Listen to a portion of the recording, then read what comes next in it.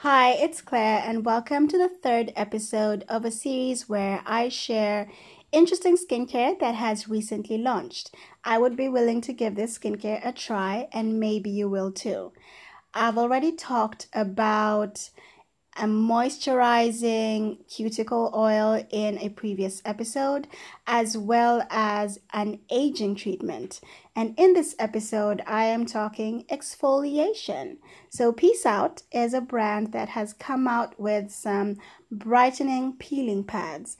And the pads have a combination of AHAs, BHAs, and PHAs.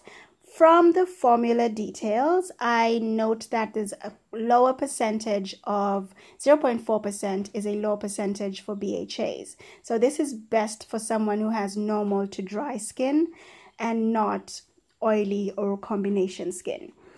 And this is a formula that you can find in Sephora. There are 8 pads for $24, which I find ridiculous. But hey, that's just me and that's just my opinion. And I think I would pick this up if I was traveling somewhere and just didn't want to carry my other exfoliant. I hope you found this helpful and look out for the next episode.